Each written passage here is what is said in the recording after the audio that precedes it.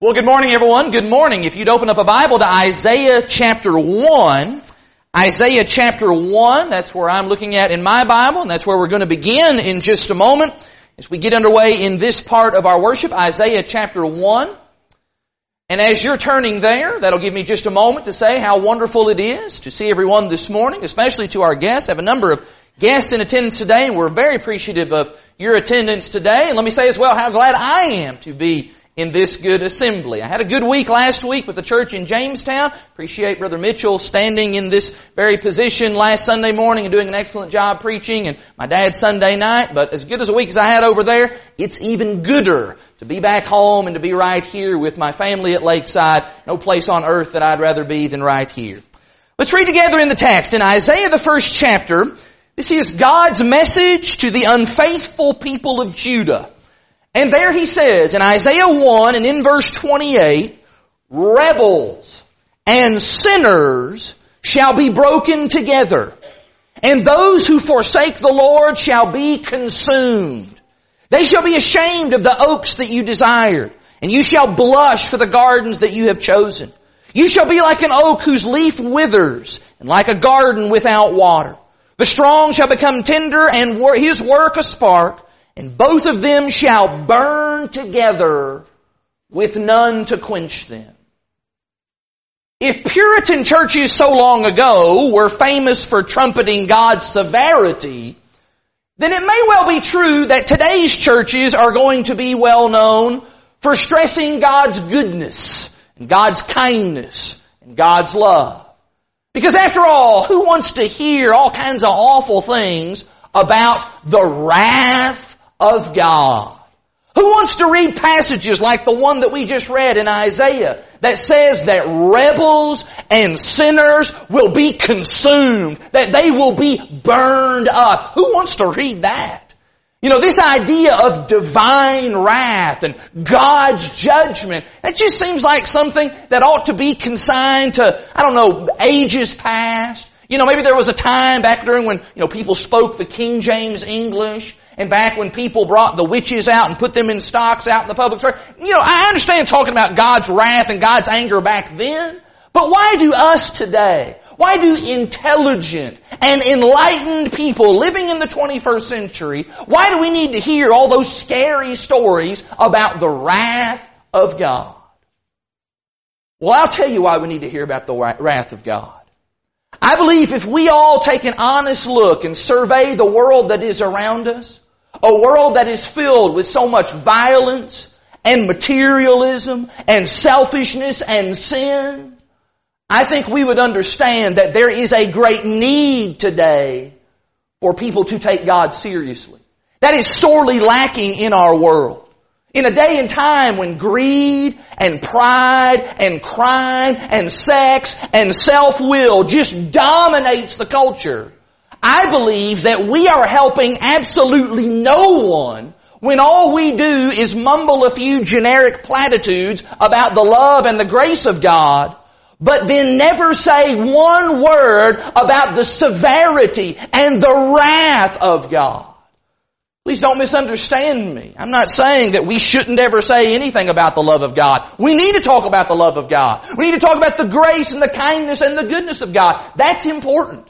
But I believe that we are fooling ourselves if we think that just saying that alone, that God is good and God is love and God is gracious, I think we're fooling ourselves if we think that we can just preach that message and that somehow that is going to bring our sin-sick society to repentance and to righteousness. There comes a point where we need to say some things about the wrath of God. We pride ourselves on being people who speak where the Bible speaks. And we're going to proclaim the whole counsel of God. Well, if we are going to merit those designations, then that means we need to be talking very candidly and forthrightly about the wrath of a loving God. In fact, one author actually noted that there are actually more references in Scripture to the wrath of God than there are to the love of God. If that is true, then I believe it is absolutely necessary that we give some consideration to this sobering topic. And so this morning, that's exactly what I want us to do. I want us to hear what God's Word has to say about the seriousness of sin by understanding what the Bible has to say about God's wrath. And maybe the place that needs to start for us is by us just kind of getting a handle on what we mean when we talk about the wrath of God. In fact, maybe this is the reason that we're so uncomfortable with saying very much about God's wrath, because, well, we've just got all kinds of conflicting ideas in our mind about what that actually is. You know, we're a little bit uncomfortable with this divine being who is filled with so much magnificence and glory and power and might and majesty, but who also at the same time flies off the handle and just indiscriminately starts smiting and killing people in fits of rage and in bad temper, which to us seems, well, it just seems almost ungodly. Well, let's try to work on that. Let's see if we can't correct that misguided way of thinking. First of all, when the Bible talks about God's wrath, it is talking about how God moves against those who would defy Him. That's really what we're talking about here. That is what the wrath of God is all about. It's about God taking action against those who would defy Him and His will. God is at the very controls of the universe, is He not? That means then that He is obligated to keep on track Himself and the universe for justice and for what is right. And one of the key ways that God does that is by moving against those who would rebel against Him and against His Word. Look, for example, in Romans chapter 1. In Romans chapter 1, this is a passage that by the end of this day, we all should be very, very familiar with. We'll talk about it this morning. We'll talk about it again tonight. In Romans chapter 1, read with me in verse 18. In Romans 1 verse 18, we're told there that the wrath of God, it is revealed from heaven against whom? It is revealed against all ungodliness and unrighteousness of men who by their unrighteousness suppress the truth.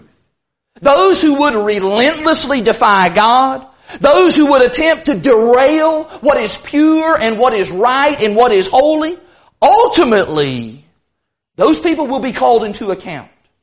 And that accounting, that demanding of what is right, that judging of what is wrong, that is God's wrath. And I need us to understand very clearly this morning that when the Bible talks about God's wrath, it is not a fit of bad temper. That is extraordinarily important for us to understand. Because so often I think that's immediately what people think of. Is they think of God and they think of His wrath. Is it's God just throwing a temper tantrum up in heaven. We need to understand biblically what the wrath of God is. Can I illustrate this morning? When the Bible speaks of God's love, do we ever think of that in terms of some of the negative things that go along with love? You know what I'm talking about here? Like some of the foolish and impulsive behavior that sometimes goes along with love. We as humans, whenever we fall in love with another person, we sometimes do very erratic and irrational and foolish things out of love. I think about in that movie Bambi, the word that's used there is twitterpated. Sometimes when we get twitterpated and we've got love in our hearts that way, we sometimes do kind of crazy things. We do irrational and foolish things. So let me ask you, whenever we talk about the love of God, is that what we think of? We think of God doing irrational things with His love? God doing impulsive and just really just kind of dumb and crazy things? Of course not. When we think about God's love, we immediately think of all the positives that go along with love. We don't immediately jump to all the negatives that might go along with love. Now can I ask you, why is it then, when we read passages in the Bible about God's wrath, why is it that we immediately just jump to all those negative connotations about wrath? We think about fits of rage and short fuses and big uncontrollable tempers, and then we assign those attributes to God. That's not fair. In fact, that's not right, and in fact, that's not going to work. Because biblically, God's wrath is never just arbitrary. God's wrath is not self-indulgent. It is not irritable and it is not morally wrong. It is not that fit of bad temper. It is not God just flying off the handle. God's anger is what we sometimes refer to as righteous indignation. What do we mean by that? Righteous indignation. Well, we mean the morally necessary reaction to evil. In fact, I'll put that on the screen. God's wrath is His morally necessary reaction to evil. Honestly now, what would we think of a God who looks down on earth and sees, for example, Adolf Hitler killing in a Holocaust 6 million Jews, and God looks at that and then He kind of just shrugs His shoulders and says, and then moves on. What do we think of a God like that? Such a God as that would not be worthy of our worship or our service or our devotion, would He? And I should add here that as we're developing these ideas, that means as well that God's wrath is not cruelty.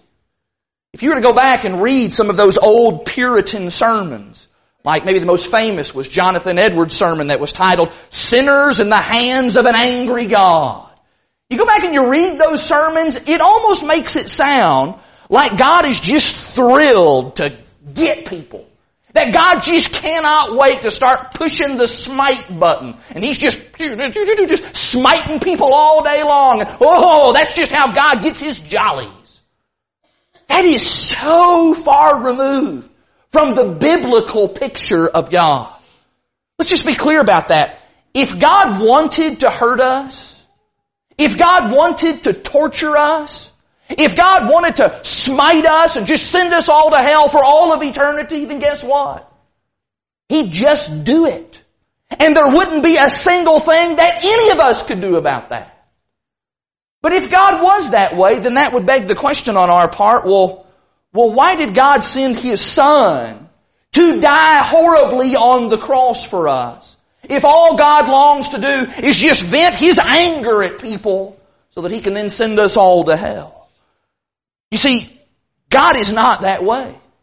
God has actually went to extraordinary lengths. He has done everything imaginable so that we can escape His wrath. So that we do not have to feel His righteous indignation. God has actually provided for us an alternative, an option, so that we are not on the receiving end of His fury and His anger towards sin. It seems to me then that as we begin to kind of work with these ideas, first of all, we get a very clear picture of what God's wrath is and what it is not. That God is moving decisively against sin and evil, and yes, that means that God is moving decisively against evildoers. Which means that if you or I, if we choose to sin and then continue in that sin, then you know what that means? That means that we are placing ourselves squarely in the crosshairs of God's wrath. We actually can become the very targets of God's wrath. That is a frightening proposition. And in fact, that ought to give all of us at least just a moment of pause. Now let me break that out this morning into 3 specific directions as we think about the wrath of God and we think about how that applies to us in our lives. First and foremost, I want us to recognize that every person who has or will experience the wrath of God, they choose to do that. Receiving God's wrath, that's a choice. Look in John chapter 3, please. In John chapter 3, Jesus discusses here how He had been sent to this world by His Father. Of course, verse 16 is that very famous verse that highlights the love of God. But I think what often gets overlooked is that within that very same breath, Jesus also discusses the wrath of God. In John chapter 3, drop down to verse 18. There Jesus says, John 3:18, that whoever believes in Him is not condemned. Notice this. But whoever does not believe is condemned already because he has not believed in the name of the only Son of God. Verse 19. And this is the judgment. That light has come into the world, and people love the darkness rather than the light because their works were evil. The ESV says in verse 19 that this is the judgment. The New King James says this is the condemnation. The NIV actually says this is the verdict. How did this verdict of condemnation, how exactly did this verdict get rendered? Was it a result of God just, having a bad day one day? So he just kind of flew off the handle and he just started smiting people and causing all kinds of chaos and destruction? Is that how that happened? God just started punishing people for arbitrary kinds of reasons? No. No, and 1,000 times no.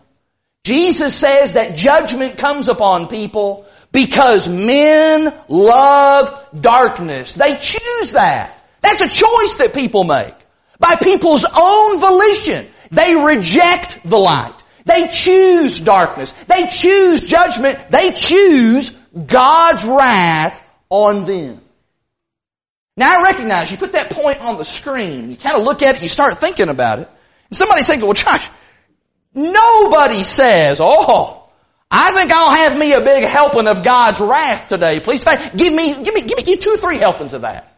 Nobody says that. I get that. That's not how that works. But by the choices that men and women make, those actions have consequences, don't they? You want an illustration of that? Nobody chooses to have lung cancer. I think I'll go out and get me some lung cancer today. No, nobody's saying that. Nobody's thinking that. That's not how that works. But by choosing to smoke cigarettes and to continue to do that, many people do get lung cancer. Nobody says, I just want to die a horrible death, coughing my guts up, and I can't even hardly breathe, and my lungs are charcoal. Nobody says that. But when people choose to smoke, guess what? Then they are also choosing the consequences of that action. And in the same way, no one says, I think I'd like to go to hell. I think that's what I'd like to do. I think I'll have me some of that. No. Nobody says, I choose to be on the receiving end of God's fury and God's wrath. No one says those words. But by the choices that men and women make, by loving the darkness, by refusing to believe, by choosing those things, then they are also choosing the consequences of those actions. God takes our choices very, very seriously. That the things that we say and things that we do, the things that we think, God treats those choices as meaningful. He treats us as significant creatures. And in fact, I'm really happy that God does that. I don't think that we would want it any other way. But God lets us make our own choices, and then God responds according to the choices that we make. Would you look in Romans chapter 2, please? This is very much the very justice of God. In Romans chapter 2, Romans is famous for all those great passages that talk about the love of God. Think about that great passage in chapter 8. Who or what can separate us from the love of God? People love that passage, and I love that passage. People love Romans for what it says about justification, chapter 3 and 4 and 5, what it means to be justified before God. Those are great ideas. But has no one ever noticed that at the outset of Romans, Paul is actually beating the drum for the wrath of God? Because it is only when we understand the wrath of God that we will then understand our need for justification. And so Paul says in Romans chapter 2, look in verse 5.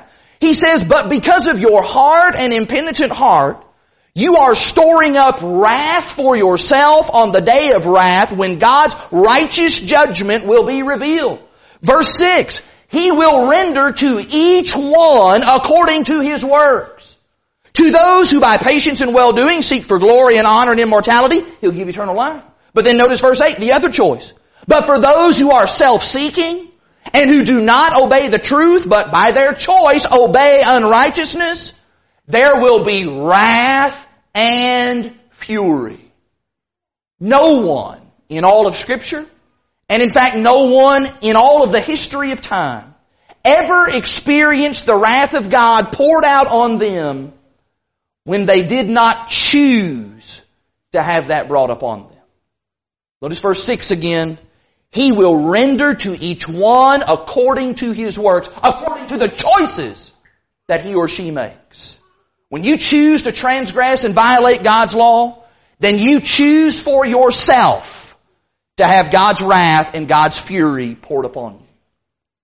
Let me press that a little bit further here. If you're still here in Romans, would you fall back to chapter 1 again? Look back in chapter 1 at that verse we read a moment ago in verse 18. Because Romans 1 verse 18, I believe, helps us to see, secondly, that God's wrath is in fact a present reality. Verse 18, notice it says that the wrath of God is revealed from heaven against all ungodliness and unrighteousness of men. Now, whenever we normally think about the wrath of God, as soon as preachers get up and start saying things about God's wrath, naturally, what do we think about? Well, naturally, we start thinking about judgment. Eternal judgment. We start thinking about hell. And that, of course, is the ultimate and consummate expression of God's wrath. That those who have refused God, those who do not obey Him, those who do not choose Him, those who do not love Him, they will be cast away from God into eternal punishment. God is going to honor the choice that they make by fully and finally sending them to the fullest expression of His wrath. And so when we think about the wrath of God, what do we think about? Well, we think about things like the outer darkness that is promised there. We think about the weeping and the gnashing of teeth. We think about the lake of fire that burns with fire and sulfur. We start imagining all those things that are future events. The future punishment that will be in eternity. Those are the kinds of things that we imagine when we think about God's wrath. And all of that is absolutely true. But that is not the only way that God's wrath is expressed. Notice again, Romans 1:18 does not say that the wrath of God is going to be revealed. At some point in the future, God's wrath is going to be revealed from heaven. No. It says that the wrath of God is revealed from heaven. Present tense. Somebody maybe says, well, how in the world can that be? How can God's wrath be experienced right now? Well, if you just notice here in chapter 1, the key phrase in Romans 1 is the phrase, God gave them up. Or God gave them over. Look at verse 24. You see that expression there in verse 24? Verse 26, he says it again. Verse 28, he says it a third time. These people who were subject to the wrath of God, they didn't have to wait all the way until Judgment Day in eternal hell to experience that wrath. No, what happens, verse 24, is God gave them up to the lust of their hearts. What happens, verse 26, is God gave them up to dishonorable passions. What happens, verse 28, is God gave them up to a debased mind. All of those things are expressions of God's wrath. God is not in heaven right now just kind of sitting idly by, just kind of twiddling His thumbs, doing nothing about the sin and the evil that exists in our world. No, what those verses show us is that God is expressing His wrath right now. And how is He doing that? He is expressing His wrath right now by allowing men and women to go deeper and deeper and deeper into their sin. Because from God's perspective, the very worst possible punishment is to let sinners just sin even more and then have to reap the awful consequences of those sins. Do you see that in this passage? What Paul is saying here is he's saying that people choose to sin, and in response to that, God will let them keep on sinning, and that in and of itself, that is an expression of God's wrath because of their sinful choices. They're just bringing all kinds of pain and heartache and difficulty upon their lives. They are reaping what they are sowing. You know, those of us who are parents, I think we probably understand this maybe better than anybody else. You know, sometimes our children, we try to help them, and we sometimes try to jump in and to intervene to keep from pain happening to them and from them being hurt and them making foolish choices. We try to guide them in the way to go and what it is that they ought to do, but sometimes they just will not listen because they are so determined and headstrong to go their own way and do their own thing. And so what do? Well, eventually what we do is we step back and we say, all right, that's what you want to do? Okay, you just go ahead and try that out and let's see how that works out for you. And as parents, we know how it's going to work out, don't we? Because we've been there, we've done that, we're mature, we've seen those things. We know exactly what's going to happen, but we stand back and we allow it to happen so that they can feel that pain and they can then reap the consequence of their choices, and hopefully they'll learn a lesson from that. Our desire is to jump in there and to stop it and prevent it from happening. We'd like to spare them from having to even experience any of that. But sometimes we realize that we've got to do exactly what God does here. We've got to just give them over. We've got to just give them up, if you will. That is an expression not only of love, but it is an expression of wrath in the present tense. And so it is with our Heavenly Father. If we refuse Him, if we refuse to listen to Him and His Word, if we're just dead set, headstrong about going our own way, then God will let you.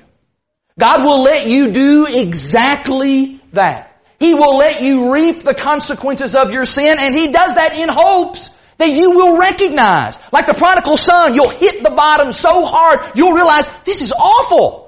This is terrible. What am I doing? I need to stop doing this. I need to go back to God. That is God's wrath being poured out right now. And Lord willing, we'll talk about that even more in depth this evening in Q&A at 6 o'clock.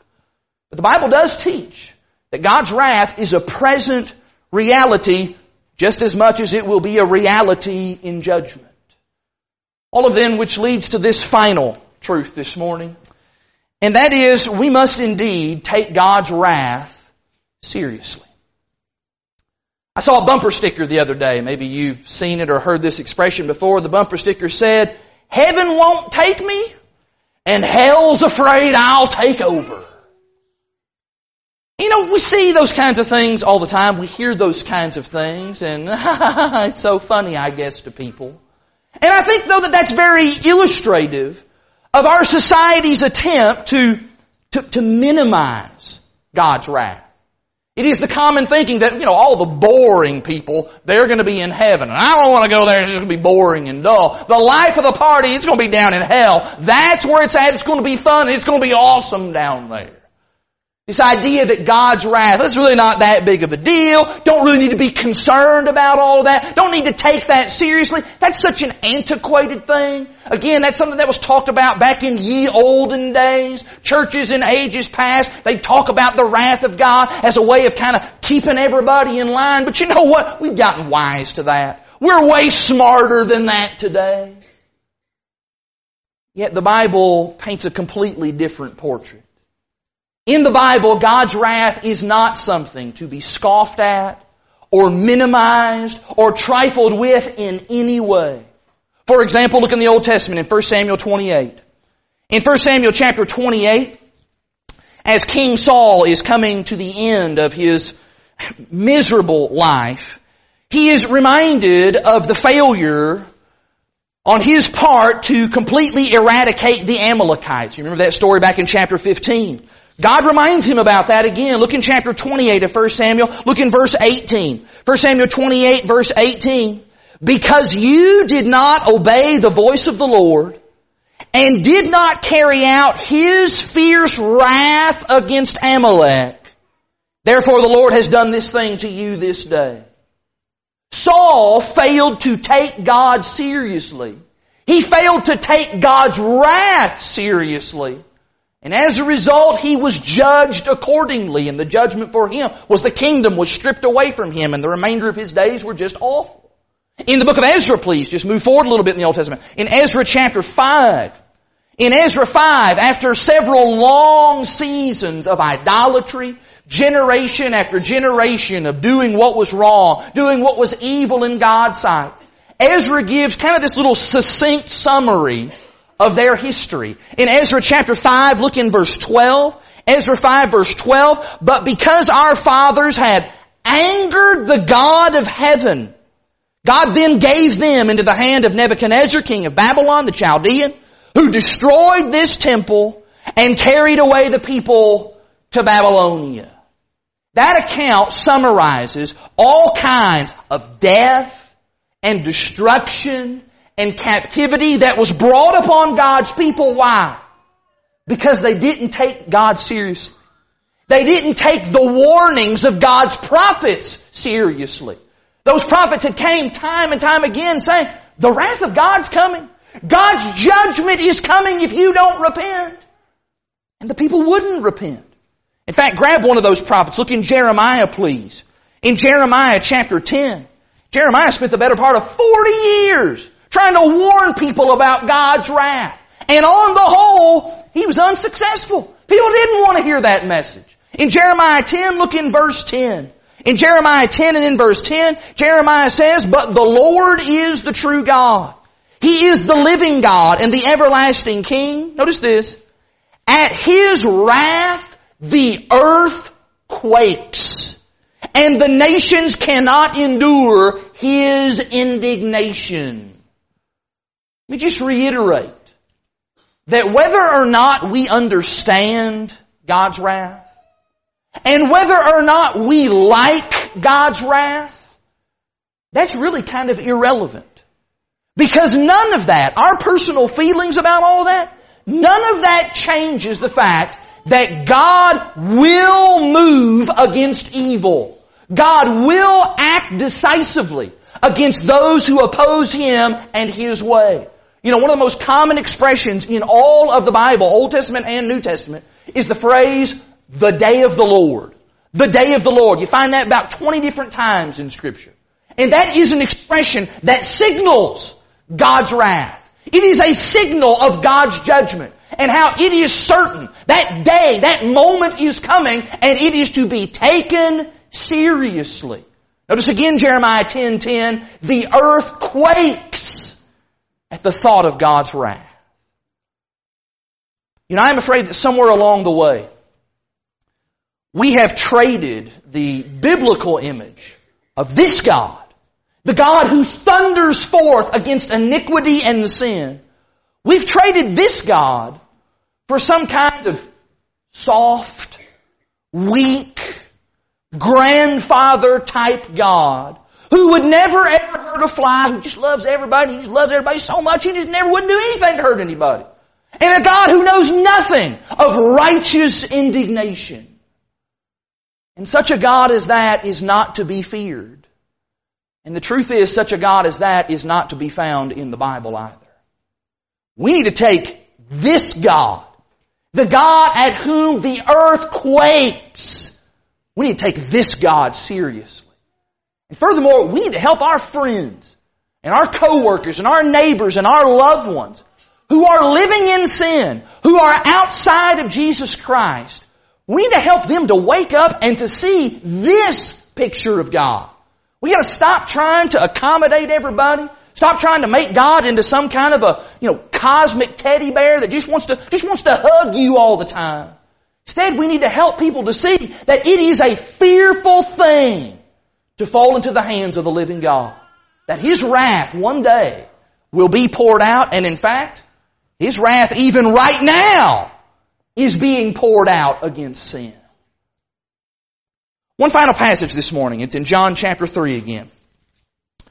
In John chapter 3, I hope that you have seen this morning that the subject of God's wrath, it is so vitally needed in our world today. Yes, it has been misused by some. Yes, there are those who have stood up and preached about the wrath of God in a way that just almost seems to kind of gloat and revel in the idea of God destroying people and things. There are people who preach about God's wrath and don't have the slightest bit of pain in their heart, or even the first tear of compassion at the thought of God's wrath being expressed against sinners. That is unfortunate, and that is a mistake. Because I can't speak for anybody else, but I regret that anyone would ever choose God's condemnation and God's judgment. And I sorrow for every single soul, past, present, or even into the future, that would find themselves on the receiving end of the wrath of God. But I'll tell you what that sorrow and that regret does for me. It moves me, it pushes me to speak all the more loudly and to speak all the more candidly about how God moves against sin, regardless of how unpopular that message might be in our world today. And so we read in John chapter 3 and in verse 36. There the Bible says that whoever believes in the Son has eternal life. But whoever does not obey the Son shall not see life, for the wrath of God remains on him. That passage points out that it is only through Jesus that we can find the refuge that we need to escape the wrath of God. And so with that thought in mind, we extend the invitation of Jesus the Christ.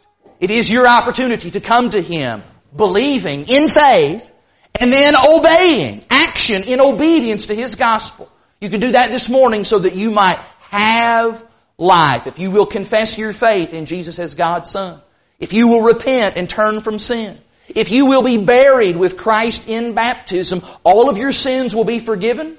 And furthermore, you can escape the wrath of God by becoming a Christian this very hour. If you are a Christian, but maybe you have allowed sin to enter back into your life, maybe you have allowed Satan to pull you back in to the very crosshairs of God's wrath, then brother or sister, I would hope this morning that you would see the urgency to repent of that and to seek God's forgiveness and His mercy in prayer. If we can help you in that way, if we can help you in rendering obedience to the gospel to the very first time, then we're ready to help you in that way as well. Whatever your need might be, all you got to do is make it known. I want you to do that right now by coming to the front while we stand and while we sing.